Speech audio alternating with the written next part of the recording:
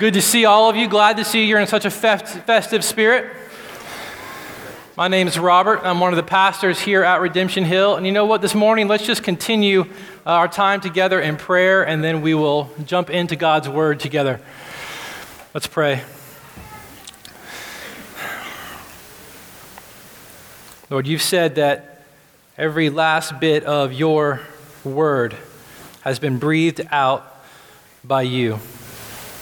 And every last bit of your word is profitable for teaching us, for correcting us, for training us in righteousness, that each and every single one of us may be competent, may be equipped for every good work that you've prepared in advance for us to do, even more so to make us wise unto salvation that comes through your Son, Jesus Christ. And we ask this morning that your word would do the very thing you've promised it would do, that it would make us wise unto salvation, that we would find ourselves understanding, trusting, and delighting in your Son, Jesus, more and more. We ask this, Lord, for your glory and our joy. Amen. Amen. I didn't come out of the womb a pastor. I didn't spend the better part of my youth as a Christian, or even my early 20s. In fact, in college, I lived in a house with a group of teammates. There were 6 of us in there. And in our main recreation room, it was a bit of a wild house. In our main recreation room downstairs, there was this giant poster that one of my roommates had put in a frame. And unlike most posters that you'll find in houses made up of guys like us, this poster had no pictures. It was just words. Words in a frame. But when you got up close and you looked at this poster, you could see the title. And the title of the poster, written in a little bold font, but not very distinguishable from the rest, said 365 Reasons to Celebrate. And as you got yourself even closer to the poster, you saw that there were 365 days listed out on the poster. And next to every single day, there was a historical or cultural reason why, given no matter what you had gone through that day, you could celebrate. So if you came home from a bad day of practice, came home from a bad game, came home having failed an exam, came home with a broken heart, have no fear. You could go to the poster. And on that very day, that poster would remind you there was a reason why, in the midst of all you were going through, you could actually throw down and celebrate. Because on that day, though your heart had been broken, the modern toilet was introduced to humanity. And we all love the toilet. And so no matter what you were going through, there was a reason for you to be festive. And the better part of my early 20s was spent in a very festive mood. Many thanks given to that poster that dawned the recreation room of our house. It wasn't one of the high points of my life, but it did help guarantee that I spent a lot of time at least trying to be festive out of an attempt to avoid what was going on in the rest of my life. And I say this not because I'm proud of any of that. I say it because I'm not sure that you're actually aware, or if you knew this, but God's people, especially in the Old Testament, they spent a great deal of their time each and every single year in a very festive mood, in a very festive celebration, in a series of feasts and festivals, not that they created on their own to try to celebrate something, but that God actually commanded them to observe, that God actually wove into their life.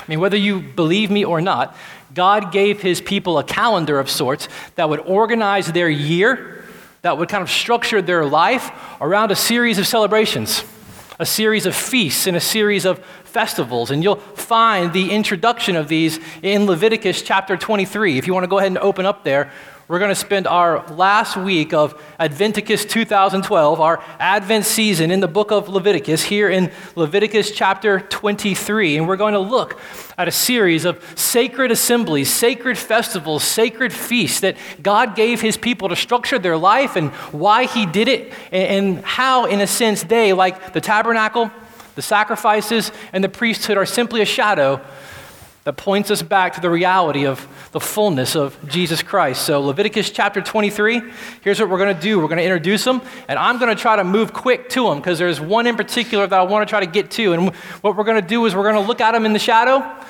we're going to point to the reality, and then we're going to keep moving. So Leviticus chapter 23, verse 1, the Lord spoke to Moses, and he said, "Speak to the Israelites and tell them, these are my appointed times, the times of the Lord that you will proclaim as sacred assemblies. And so if you just scan chapter 23 with your eyes, if you've got a Bible with you, you'll see bold heading most likely in your Bible that will break this chapter up. And you can see that there are 7 of these feasts or 7 of these festivals.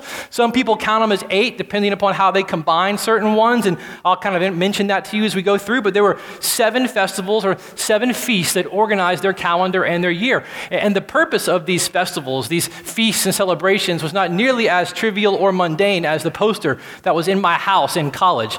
The term sacred assemblies, what you see written there, is a word that suggests that this is a feast and a celebration in a sense that has a religious purpose. It's one infused with hope. You see, remember, Israel is still camping there at the base of Mount Sinai after God had redeemed them from slavery in Egypt and brought them out where he met with them on the mountain. And Moses went to speak with him, and God gave him instructions for all these shadows that we've been looking at, the tabernacle, the priests, and the system of sacrifices and these festivals. God is still giving these instructions to Israel. They're still newly redeemed people right there at the base of the mountain. And God gives them this new calendar, this new structure for their life. And he established it so that it would help them commemorate every single year, multiple times throughout the year, to remember and commemorate what God had done for them in the past, who he was for them in the present, but at the same time, just like everything else we've already looked at in Leviticus, it was there to cultivate in them a growing sense of hope, a growing longing, and a growing desire for what was to come. They were rehearsals for how God was going to fulfill these things in the fullness in time when his son Jesus would come. They looked back on the past. They remembered the past. They acknowledged God in the present, and they cultivated a longing for the future. These festivals gave God's people a real and tangible taste of redemption, of the fullness of redemption that would come when the Messiah would come centuries later. And it would cultivate in them a taste and a longing for the hope, for the fuller revelation that was yet to come. These things, simply just like those others, were shadows pointing back to the reality that would come in Jesus. In fact, let me just give you a reminder of this. In Colossians chapter 2, you don't have to turn there, the Apostle Paul was writing to the church, and he spoke specifically about these festivals and feasts. So we've seen how in the New Testament, they speak specifically about everything else we've looked at in the sacrifices and the priesthood and the tabernacle. Now Paul's going to talk specifically about these festivals, and here's what he said. This is not going to be new information for you. Paul said, let no one pass judgment on you in questions of food and drink, or with regard to a festival or a new moon or a Sabbath. And you'll understand a little bit more about what that means in just a minute. Why?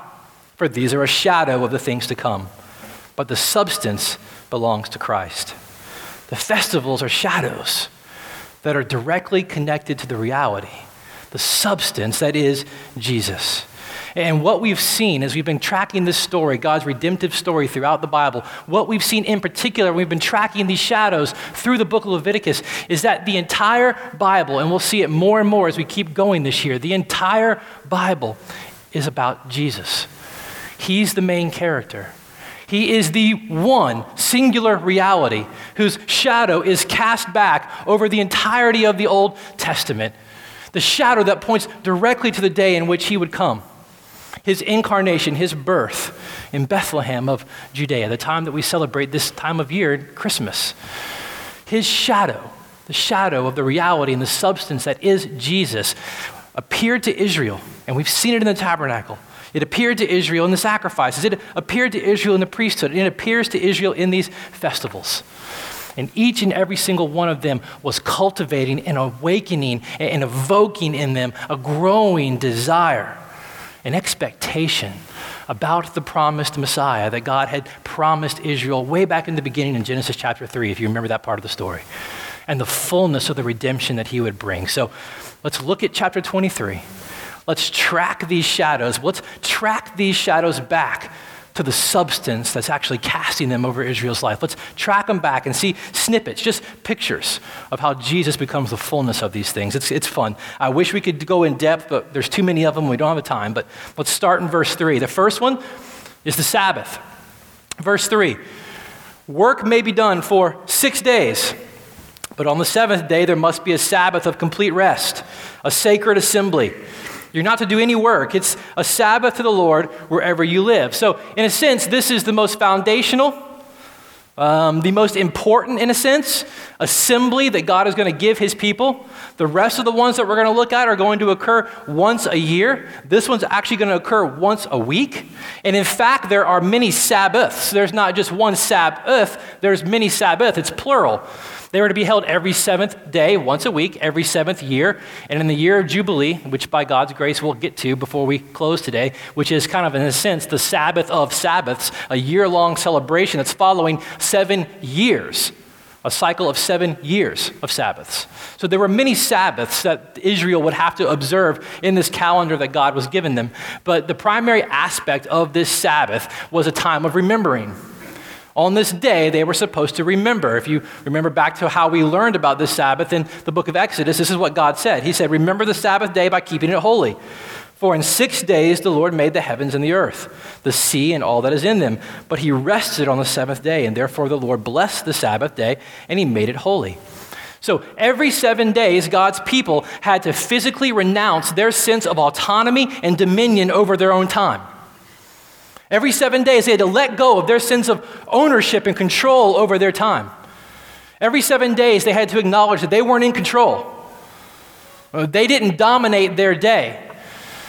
God was the one who had control and dominion over their life and over their order of their day. Every 7 days, men and animals had to rest. And as they rested, they remembered that in the beginning, when God created all things, work wasn't meant to be toilsome. In the beginning, work was a blessing from God, and it wasn't meant to be hard and excruciating labor. In the beginning, it was created, and it was good. In fact, in chapter 25 of Leviticus, we won't have time to spend there this morning, you read about the Sabbath year.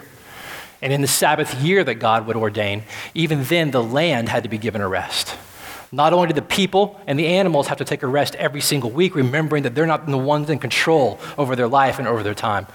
Every Sabbath year, the land had to be given a rest. And as the land was given a rest, the people would have to trust that God would provide. He continued to be who he has been for them, that he will provide, even though they're giving the land a break this year.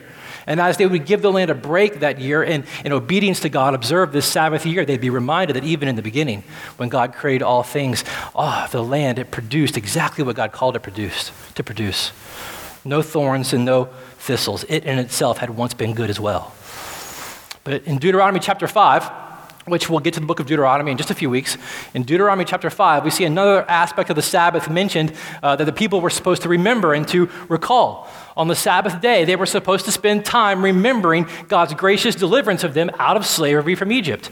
And as they rehearsed in their minds and remembered what God had done and who they were and how he had done it, again, in them was cultivated a longing, a desire for the fullness of redemption that God had promised in the garden. The day would come when the seed of the woman would crush the head of the serpent.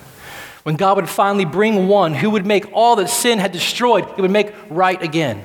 In them, as they celebrated and rehearsed God's deliverance every single week, not only would they remember who God was, who he was for them now in the present, but that longing, that anticipation, that expectation would continue to be cultivated in their life. The Sabbath weekly looked back.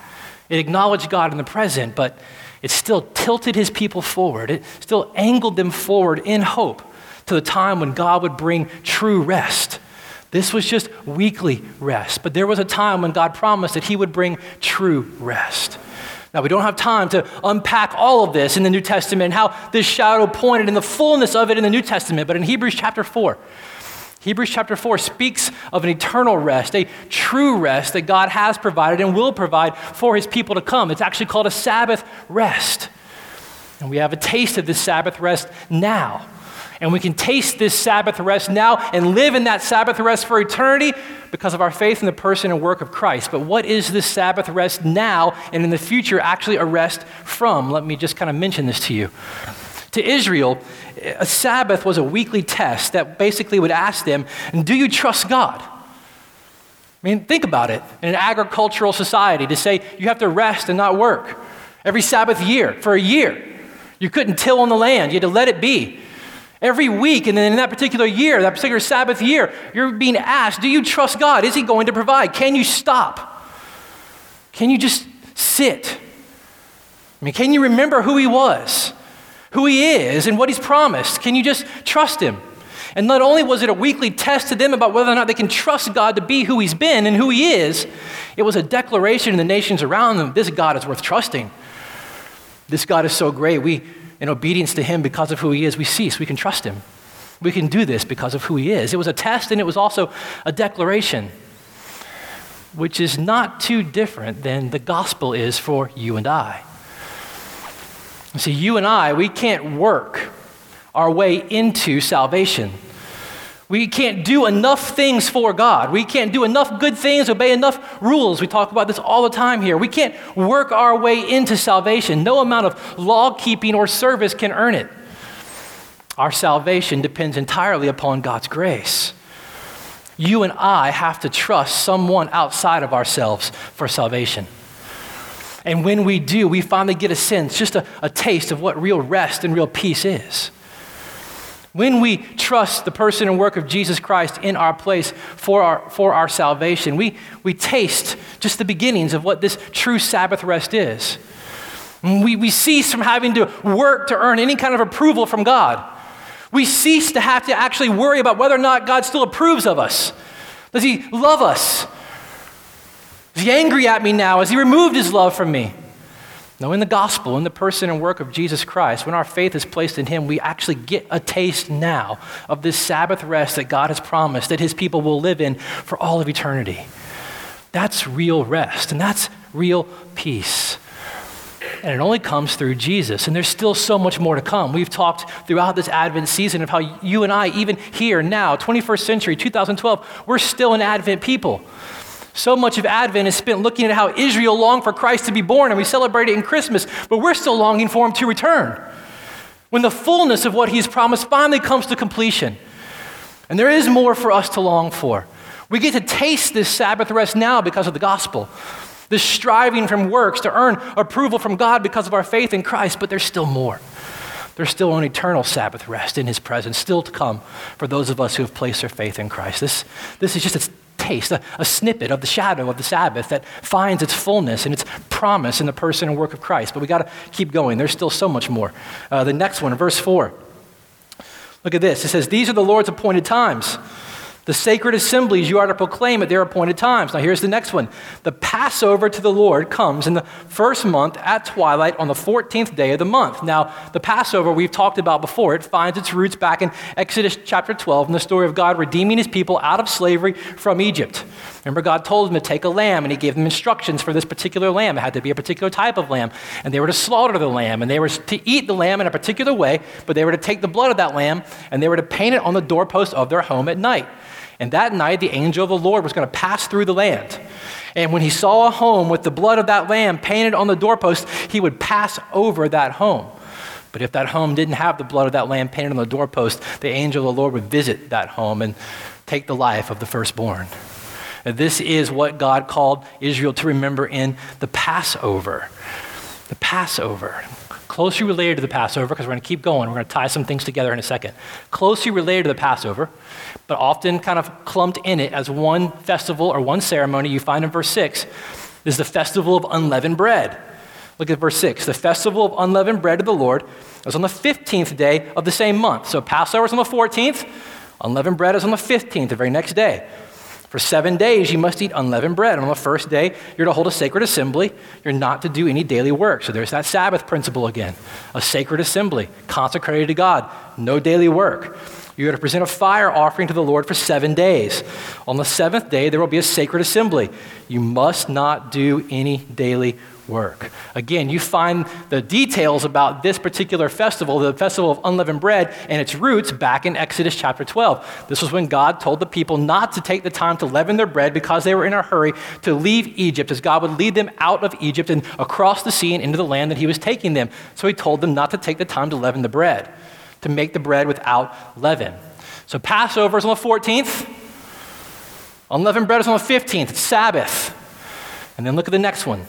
Verse 9, "Then the Lord spoke to Moses, 'Speak to the Israelites and tell them, when you enter the land I'm giving you and reap its harvest, You are to bring the first sheaf of your harvest to the priest. So remember, God's ordering their life, and he's ordering the structure of their calendar, and he's ordering it not only around remembering who he is and in the past and now in the present and who he will be for them in the future. He's doing it around the life they live in their agricultural calendar. So here we are at the beginning of the barley harvest. And they're bringing the first fruits of this barley harvest as a way of saying thanks, of gratitude to God for who he is and how he's provided. This is the spring part of the calendar. It's ordering their life. Look at verse 11. After he brings this first sheaf of harvest to the priest, he'll wave the sheaf before the Lord so that you may be accepted. And the priest is to wave it on the day after the Sabbath. So Friday is Passover. Saturday is the Sabbath, the Feast of Unleavened Bread. The next day is the day of the Feast of First Fruits. You see it right there referred in verse 11 when it says to wave it on the day after the Sabbath. That was the day before. That was the day of unleavened bread. These three feasts, Passover, unleavened bread, and First Fruits, were all in a row. Now, let's just look at how these shadows take us back and give way to the reality. Just snapshots of how they give way to the reality in Christ. The last few weeks I've made you hear it all, build up, and then do it. We're just going to go each one. We're just going to see how it finds its fulfillment in Christ.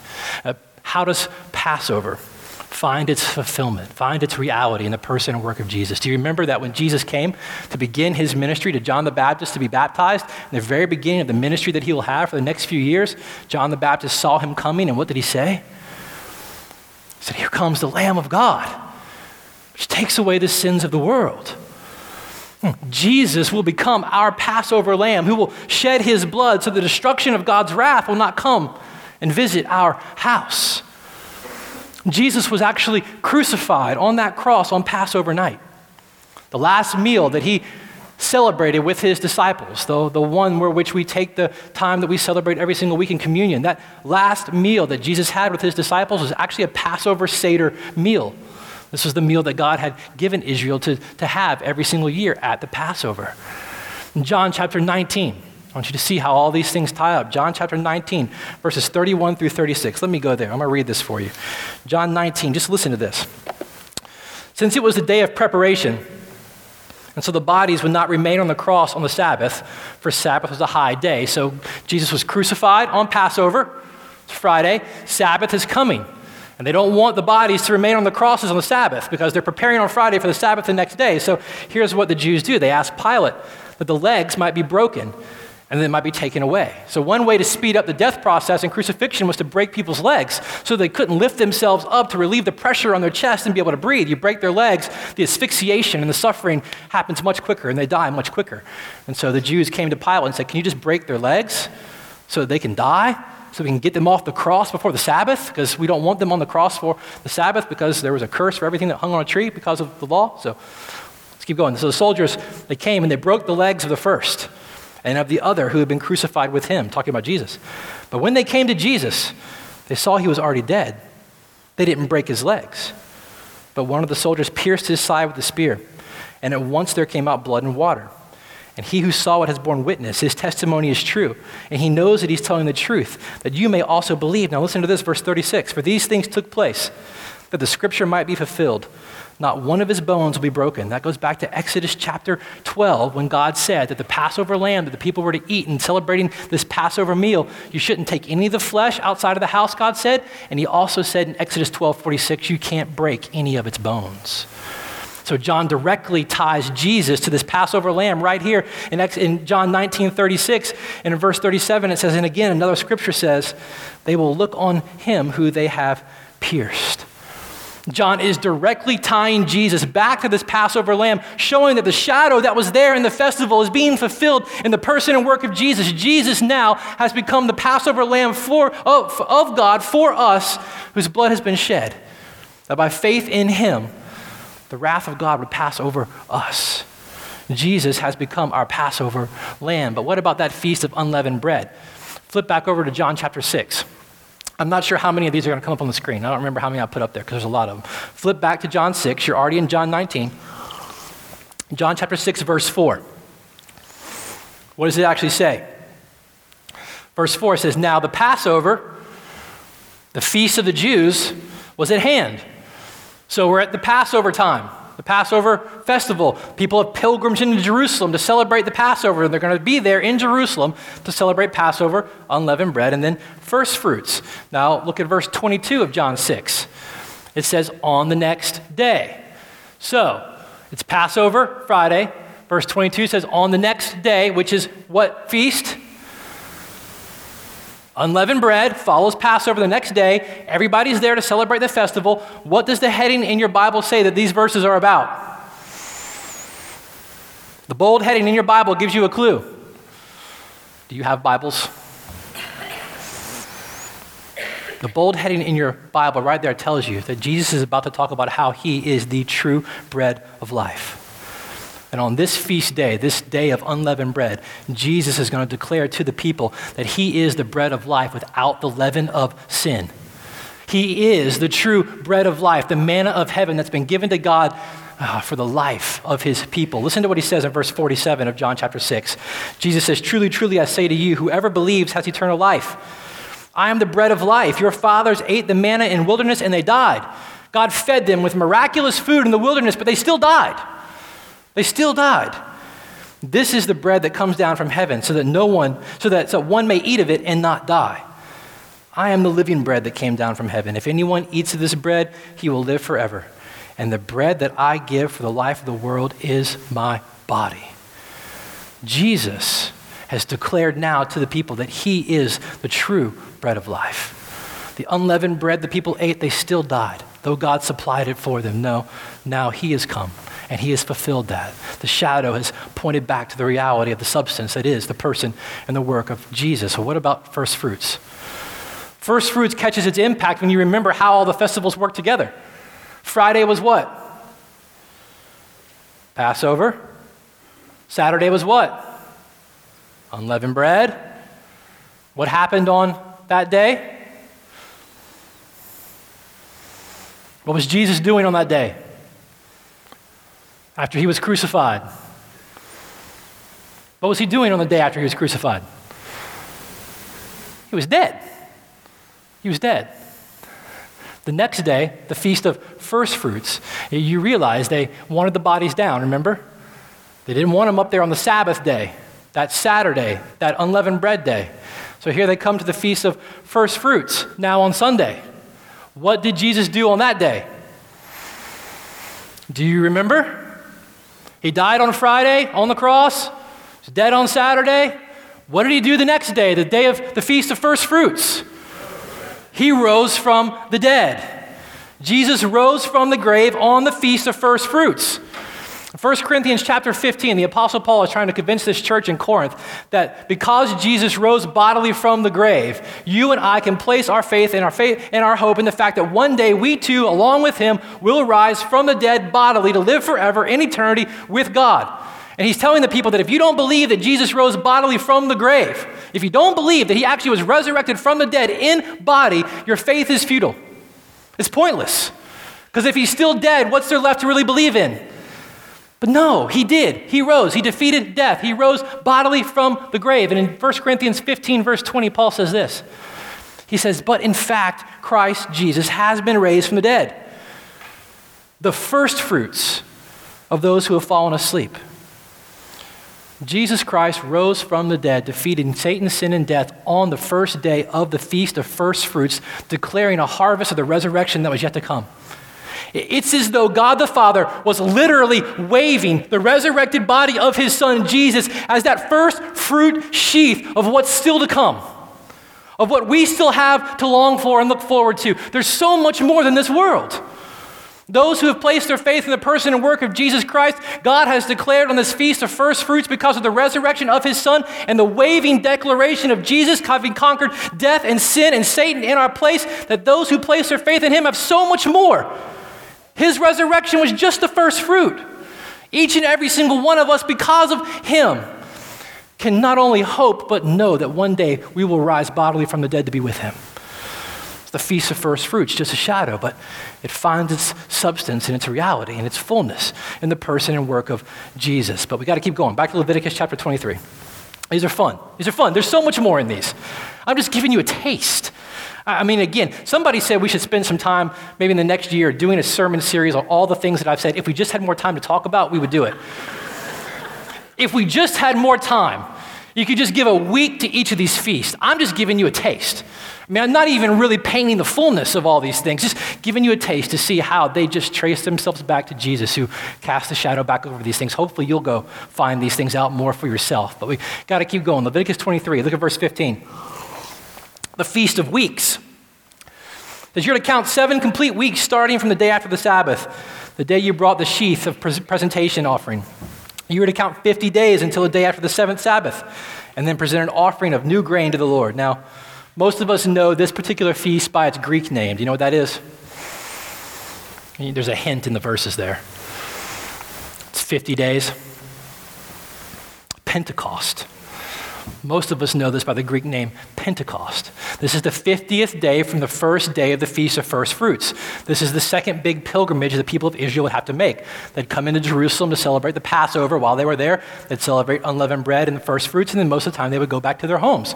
But then they had to come back to Jerusalem again to celebrate this particular feast, the Feast of Weeks, or the Feast of Pentecost. This was at the end of the barley season and the beginning of the wheat season.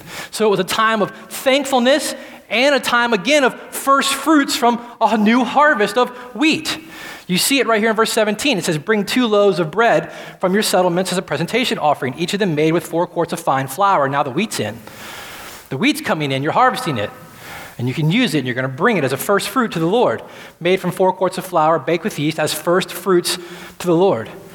And if you read on, keep reading, you'll see they have sin offerings and burnt offerings and fellowship offerings. It's a sacred assembly. They have to cease from doing work. So 50 days after the first day of the Feast of First Fruits, and what had just happened on the Feast of First Fruits? What did we just say happened? Jesus rose from the grave, right? You tracking? Died on Passover, in the grave, in the tomb, unleavened bread. First day of the Feast of First Fruits, God raises him from the dead, waves him in front of the nations as a promise of all that's yet to come. Now 50 days later, God's people are supposed to come back to Jerusalem. 50 days to celebrate the Feast of Weeks, or what we call Pentecost. Do you remember what happened 50 days after Jesus rose from the grave and the people gathered back together to celebrate the Feast of Weeks, or Pentecost? Acts chapter 2 will tell you the story. Pilgrims all have come back in. People are coming back to Jerusalem. They're going to celebrate the festival. The disciples are gathering. The pilgrims are gathering. The Jews are gathering from all their scattered regions. This is an appointed feast to celebrate. And as they're all gathering, the Spirit of God falls upon the people. And people begin speaking in languages that are not their own. They begin declaring, Acts chapter 2 says, the mighty works of God in languages that they don't know, languages they don't naturally speak. And around them were all these devout Jews who were gathering for the festival. And what happened when they heard all this commotion, they came to see what was going on, and they heard these men speaking in their language about the mighty acts of God. And they said, what does this mean? And what happens? Peter stands up. And Peter preaches the first of the greatest gospel sermons preached by the disciples of Christ. Preaches to them, explains to them what is happening, how these mighty works of God have been fulfilled in the person and work of Christ. He preaches the gospel. And 3,000 people on the day of Pentecost get saved. And the church is born on the harvest festival of weeks, celebrating the harvest that's come, and the harvest is to be anticipated of wheat, technically. And now God has begun the harvest of souls on this side of the resurrection of Christ. Declared with that first gospel sermon preached by Peter. How neat is it that the church was born on this harvest festival? It's almost as though this is just the first glimmer, first glance at the answering of the prayer that Jesus told his disciples to pray. Remember? The harvest is plentiful. It's plentiful. Ask the Lord to send out workers into the harvest. God now drawing his church together, harvesting of souls, faith in the person and work of Jesus, now sent out to be his people to declare this same gospel to the nations. It's the Feast of Weeks, but we got to keep going. I wish we could keep going. Oh, man. All right, verse 23. Leviticus 23, verse 23. The Feast of Trumpets. This might be one of my favorite ones because it has a couple different things that it's doing. Feast of Trumpets. Verse 23, the Lord spoke to Moses, tell the Israelites in the 7th month, on the first day of the month, so now we're in the 7th month. Now we're going to move to the fall. Everything else has been in the spring, now we're moving to the fall. In the 7th month, on the first day of the month, you're to have a day of complete rest, commemoration, proclaimed. And here's how you're going to proclaim it. Here's how you're going to rest and commemorate. You're going to do that with a blast of trumpets and joyful shouting. It's a sacred assembly. You must not do any daily work, but you must present a fire offering to the Lord. So 7th month starts on the first day with a blast of trumpets, shouts of joy to mark it out as a special month. Now, today in contemporary life, this would be the day of Rosh Hashanah, the Jewish New Year. It would start with this blast of trumpets and these shouts of joy. So God is marking out for his people something specific about this month. This is going to be the most holy month. There are going to be more festivals, more sacred assemblies, and more sacrifices in this 7th month than any of the other months in the year. And it starts with this blast of trumpets, which is going to be key here in just a minute. And the next thing you see, this next festival is a Day of Atonement. Verse 26, the Lord spoke to Moses. The 10th day of this 7th month, so trumpets on the first month, woo! 10th day of this 7th month is a Day of Atonement. Hold a sacred assembly and practice self-denial. You're to present a fire offering to the Lord. On this particular day, you don't do any work, for it's a day of atonement and to make atonement for yourselves before the Lord your God. If any person does not practice self-denial on this particular day, he must be cut off from his people. Verse 30, I will destroy among his people anyone who does any work on this same day. Now, we went into detail last week about the Day of Atonement. If you're a guest with us this morning, I can't go into it in detail this morning. We did a whole week on it last week. But this was the one time in a year when the high priest would go into the Holy of Holies with the blood of a sin offering, one goat, into the Holy of Holies, and he would offer that blood on the altar in the place for the forgiveness of Israel's sins. And there would be a second goat involved, if you remember that from last week. And he would lay his hands on that goat and confess the sins of Israel. And the guilt and the condemnation of the sins of the people we put on that goat, and that goat would be led from the tabernacle out into the wilderness, left alone, with the sins of God's people taken away, never to return again. This was God speaking of the forgiveness that was to come because of Christ, ultimately to his people, and the fact that their sins are not only forgiven, but they're forgotten by God. This was the Day of Atonement. And we saw last week how Jesus fulfilled this, how this shadow pointed back and found its substance in the person and work of Jesus. Remember, we read in Hebrews that Jesus entered once for all into the holy places, and not the high priest, like the high priest had to do with an offering for his own sin, but Jesus entered in once for all, not with the blood of bulls and goats, but by means of his own blood, thus securing for us an eternal redemption. We saw how all this worked out and what it meant for us. That was the Day of Atonement. That was on the 10th day of this 7th month. But the next one, verse 33, is the Feast of Booths. This is a fun one. The Lord spoke to Moses. He said, tell the Israelites, the festival of booths, I need to go to like speech class. Booths to the Lord begins on the 15th day of this 7th month and continues for 7 days. So now we're on the 15th day of that month. There's to be a sacred assembly on the first day. You're not to do any daily work. You are to present a fire to the offering to the Lord for 7 days. And on the 8th day, you are to hold a sacred assembly and present a fire offering to the Lord. It's a solemn gathering. You're not to do any daily work. Look down at verse 39. Here's where it gets a little cheeky. You are to celebrate the Lord's festival on the 15th day of the 7th month for 7 days after you've gathered the produce of the land. There will be a complete rest on the first day and a complete rest on the 8th day. On the first day, you're to take the product of majestic trees, palm fronds, boughs of leafy trees, and willows of the brook, and rejoice before the Lord your God for 7 days. You're to celebrate it as a festival to the Lord 7 days each year. This is a permanent statute for you throughout your generations. You must celebrate it in the 7th month. You're to live in booths for 7 days. All native-born Israel must live in booths so that your generations may know. Remember, it's a remembering that I made the Israelites live in booths when I brought them out of the land of Egypt.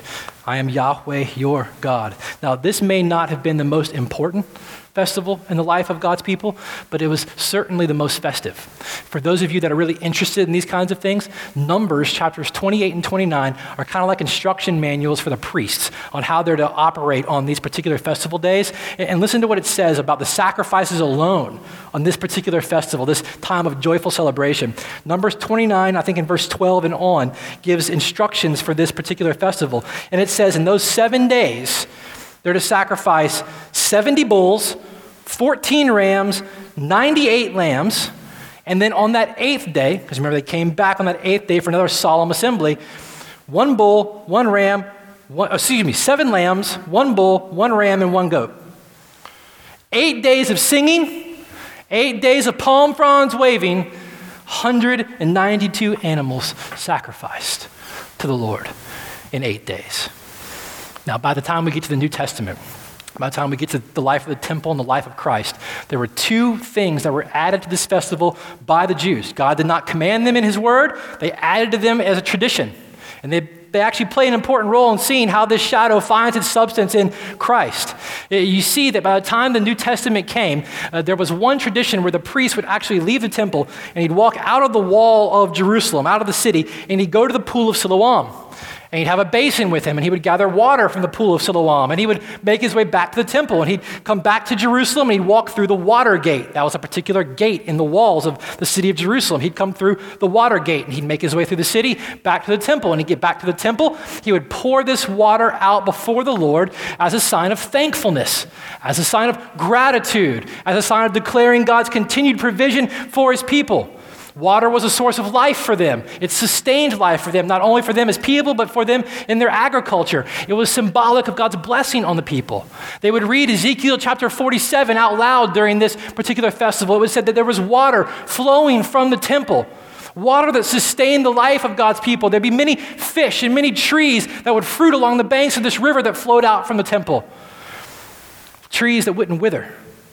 Fruit that wouldn't fade. They would read this and celebrate this. And not only would it remind them of God's continued provision and faithfulness, but remind them specifically of how God had provided water for them while they were in the wilderness wandering on their way to the promised land. And there was a second thing they added. Not only did this water ceremony occur with the priest, but there were these 4 giant candelabras that were set up as well, with candles that were lit, great lights that were lit. These were done to remind the people of Israel that God continued to guide them and lead them in the wilderness by the pillar of fire at night. He'd provide water for them in the wilderness when they were thirsty. He led them at night in the dark by the great light that they would follow. This was going on. So, John chapter 7. Let's find this shadow. Let's find how it finds its substance and its reality in Christ. John chapter 7, verse 2. What does it say? It says, the Feast of Booths was at hand. So here we are. We're back in Jerusalem for the Feast of Booths. Everybody's made their way back to celebrate just as God had commanded them to do. And so here they are. Now look at verse 37. What does the heading in your Bible say about this? Have your Bible? Does it have bold heading? What's it say? Oh, come on, people. Let's read. Verse 37. On the last day of the feast, the great day, Jesus stood up. So here they're in the city. Last day of this feast. This water ceremony is occurring. Everybody's gathered. The priest has made this majestic stroll out to the pool. Filled this basin full of water. You got to imagine by this time the pomp and circumstance of all this stuff would be huge. And you know the condemnation that Jesus spoke about the priests and the priesthood during this time. They did everything for show. You got to imagine that by now there was a lot of pomp and circumstance going on. And people were gathering to see the ceremony take place. The priest is making his way back through the land, through the gate, into the temple to pour out this water. And there's Jesus there with the rest of the pilgrims, the rest of the people who have come for the festival. And this is what he says. On the last day of the feast, the great day, Jesus stood up. And he didn't just whisper. He didn't just say, John says he cried out, if anyone thirsts, let him come to me and drink. Whoever believes in me, as the scripture has said, out of his heart will flow rivers of living water. As the priest would read that prophecy back in Ezekiel that from the temple, that from the throne would flow rivers of living water, which would provide life for God's people. Jesus says, no. And believes in me. Out of him will flow rivers of living water. Jesus is declaring his own personal fulfillment of this shadow that God had given his people back in this festival. Now look at John chapter 8. He's not done. You got to imagine the scene. I mean, again, I haven't told you yet this morning. You got to read this like a human. Put yourself there to celebrate. Biggest part of the day, biggest part of the feast, this water ceremony and these lights. And here's Jesus, who already had a reputation, showing up when this was going on. I would imagine that it was right as the place got the most silent, and the priest had that water, and he's about to pour it out right there in the temple. Jesus cries out. He cries out, if anyone thirsts, let him come to me. Can you imagine that scene? It's great. John chapter 8, verse 12. It says, again, Jesus spoke to them, so he wasn't done. Forget the commotion that comes when he interrupts the water. You can imagine them just kind of motioning to somebody to take care of him. Take care of that guy. We got to keep going where we're going. Again, Jesus spoke to them, and here's what he said. I am the light of the world. Whoever follows me, not the pillar of fire in the wilderness, not these candelabras in the temple. Whoever follows me will not walk in darkness, but will have the light of life. Can you imagine what that must have been like for the people that were standing around there? Shadows just beginning to give their way to the reality and the substance that cast these shadows back on the life of Israel. And these are just snippets. Those are just pictures, just pieces of how they find their home in Jesus. There's one more thing here in Leviticus that I want to point out, and this is how we're going to end because I absolutely love it. And you can catch it all by seeing these feasts, but getting to this one. Go to Leviticus chapter 25. Go to chapter 25. This is my favorite. It's not actually a festival or a feast, but it's a year. It's called the Year of Jubilee. Leviticus chapter 25, verse 8 says this, you shall count 7 weeks of years, 7 times 7 years, so that the time of the 7 weeks of years shall give you 49 years. All right, now, I don't do numbers. 49 years. All right, just dig on that one right there. Then you shall sound the loud trumpet on the 10th day of the 7th month. What happened on that day? Do you remember? What was the 10th day of the 7th month? When the trumpet would sound? Atonement. There you go. On the day of atonement, you shall sound the trumpet throughout all of your land, and you shall consecrate the 50th year and proclaim liberty throughout the land to all of its inhabitants. It shall be a jubilee for you. This is a Sabbath of Sabbaths.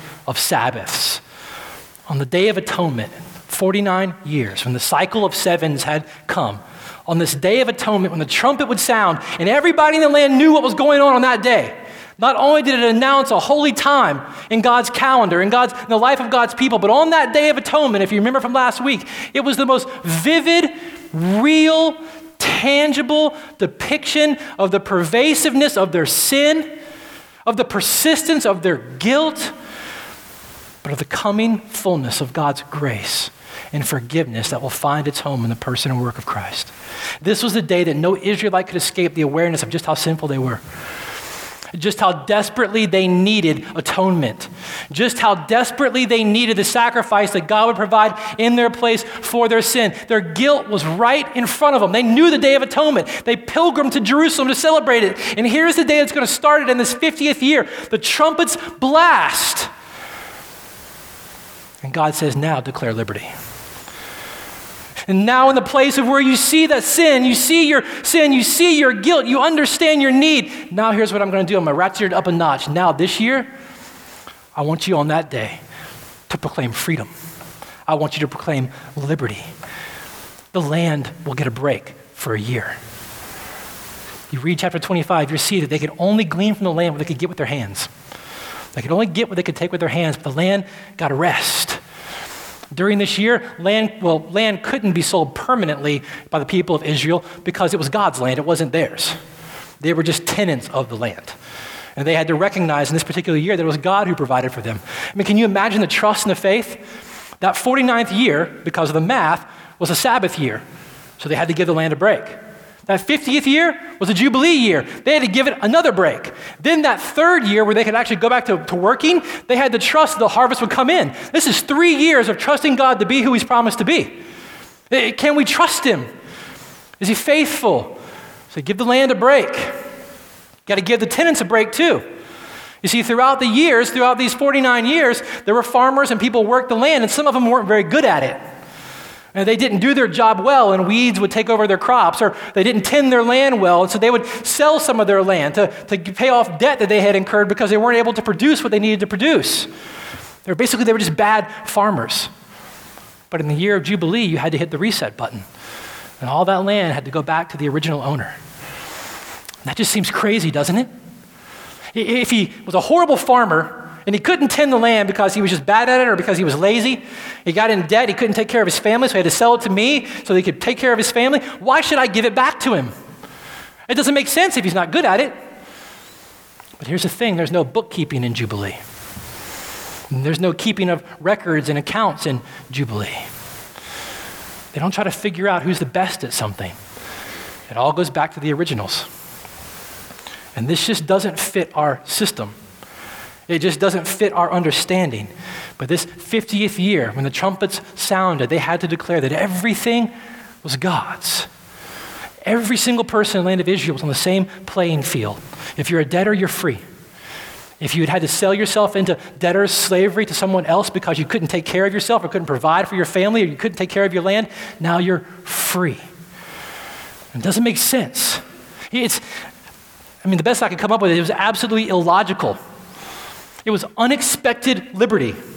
You were in debt because you couldn't take care of yourself, and now you're free. Unexpected liberty, illogical freedom. The New Testament word for that is actually grace. It makes no sense. It's not earned. It doesn't come to the people who deserve it. It comes irrespective of that. It's so illogical.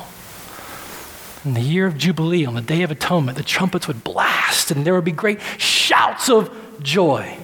And the rules change. The poor are set free. Debts are canceled. No more interest on any loan that an Israelite had made to another Israelite. That loan wiped away. Debtors set free. Unbelievable. Can you even begin to imagine a system like that? Can you even begin to imagine a very real system that operated like that? And here's the thing. I don't know if you ever knew this or not. Some of you scholars may know. We have no record in the history of Israel of them ever celebrating the year of Jubilee. They never did it. They never actually did it.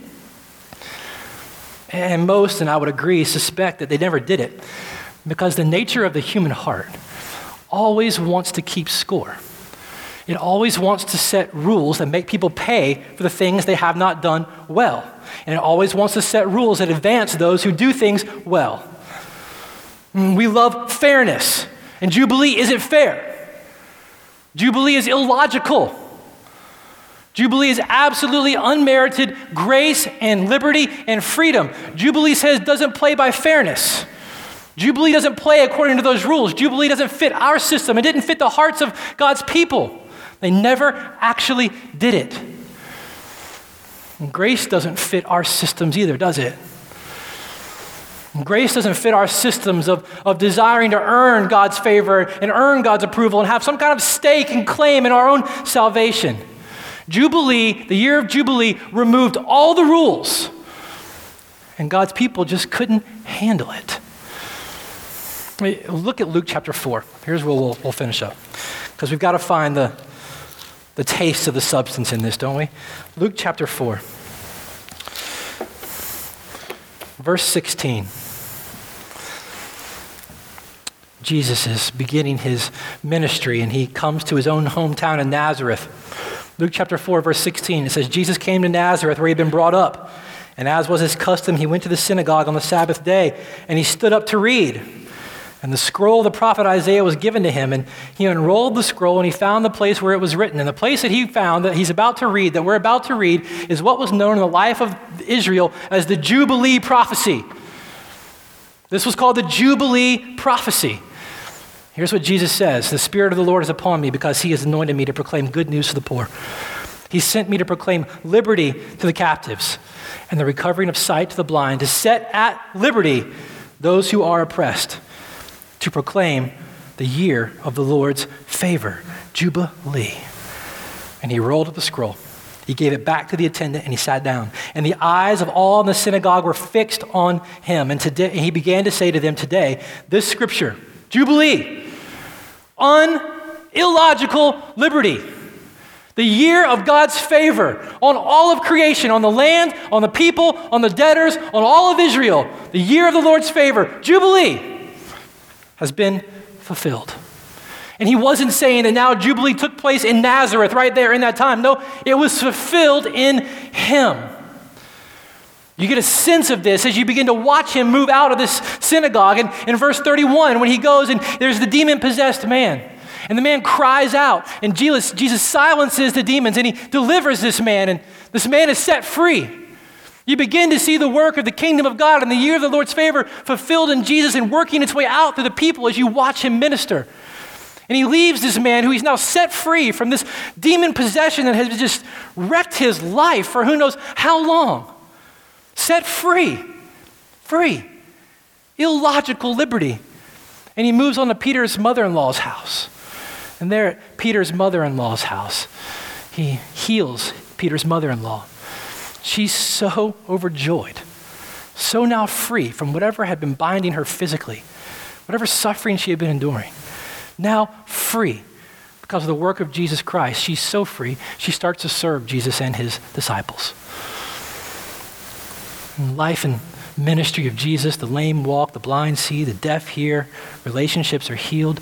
Jubilee is being fulfilled in the person and work of Jesus. And the gospel is an announcement that God in Christ is making right all that sin has made wrong. That God in Christ, the year of the Lord's favor, is at hand in and through Christ. And he can fix what sin has made wrong. Jesus is the one who can actually bring healing to your marriage. Bring healing to that relationship. He's the one that can actually do it. You ever talk to someone who's tasted this grace, who's tasted this illogical liberty, who's tasted this freedom that's come because of Christ? They may still have a limp and a scar, but they have a tangible freedom, joy, a new life. Jubilee has begun in Christ. We have a taste of it now, but there's so much more to come. There's so much more to come for God's people. One day, the perishable will give way to the imperishable. And when that day comes, no sin will even be present. Nothing to break the joy, nothing to destroy the joy, nothing to restrict the freedom. Just illogical liberty and freedom in the presence of God because of Christ.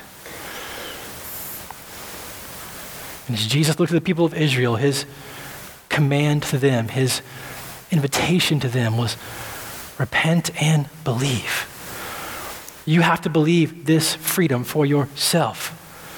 You have to accept the fact that you are forgiven only by grace. You desperately want some kind of system that will prove how much merit and how much favor you have earned before God because of the life that you have lived, but you have to accept the fact that you are only saved because of the grace of God. Your liberty only has one very undeserved source. Do you believe in the person and work of Jesus Christ? And I'm asking those who are here who call themselves a part of the church, do you believe that you are forgiven? I know for so many of you, the thought that first pops into your head is, I don't think so. I'm just simply not good enough for this kind of forgiveness, for this kind of love. Well, here's my encouragement. Get used to that. Because you're not. And neither am I. And neither is anyone else in here that you might put up on a pedestal. None of us are good enough to deserve this illogical, unmerited grace, liberty, freedom that God has given us in Christ. But by the sounding of the gospel trumpet, the declaration of the good news of forgiveness and freedom in the person and work of Jesus Christ, he is the one who forgives. And it's all grace. It's all grace. And do you believe that you are forgiven? Do you believe that you're forgiven? The gospel's a scandal to many people, foolishness to many others. It doesn't fit the rules. It says, quit trying, I forgive you. Do you believe you're forgiven? And if you do, will you forgive as you have been forgiven?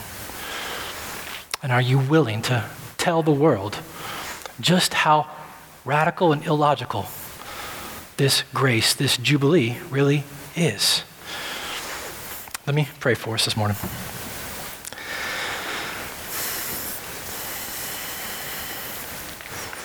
God, we thank you for the shadows in the Old Testament. We thank you for the shadows that you gave your people. But more than that, we thank you for the substance or the reality that they all lead to and all point to.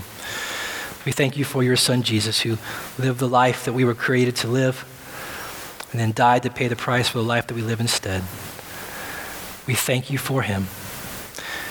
And we ask that you would draw our hearts to him, that we would find much freedom in him, much assurance in him, for your name's sake. Amen.